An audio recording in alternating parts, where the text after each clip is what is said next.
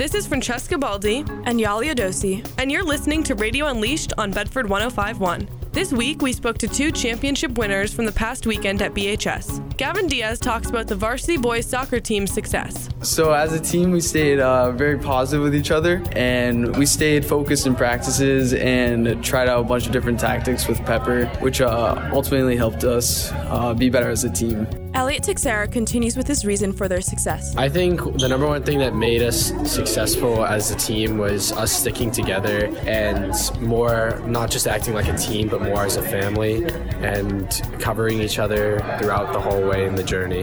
Finally, Elliot talks about how it felt winning the championship. I mean, it felt amazing. We've dreamed about this moment since our freshman year. We've been talking about how good we were going to be our senior year, and it felt amazing from all the hard work we've done, even during the off-season, to pay off with a trophy. The team has had an incredible season this year, something to make BHS proud. This is Yali Adosi and Francesca Baldi. You're listening to Radio Unleashed on Bedford 105.1. Tune in for more next week.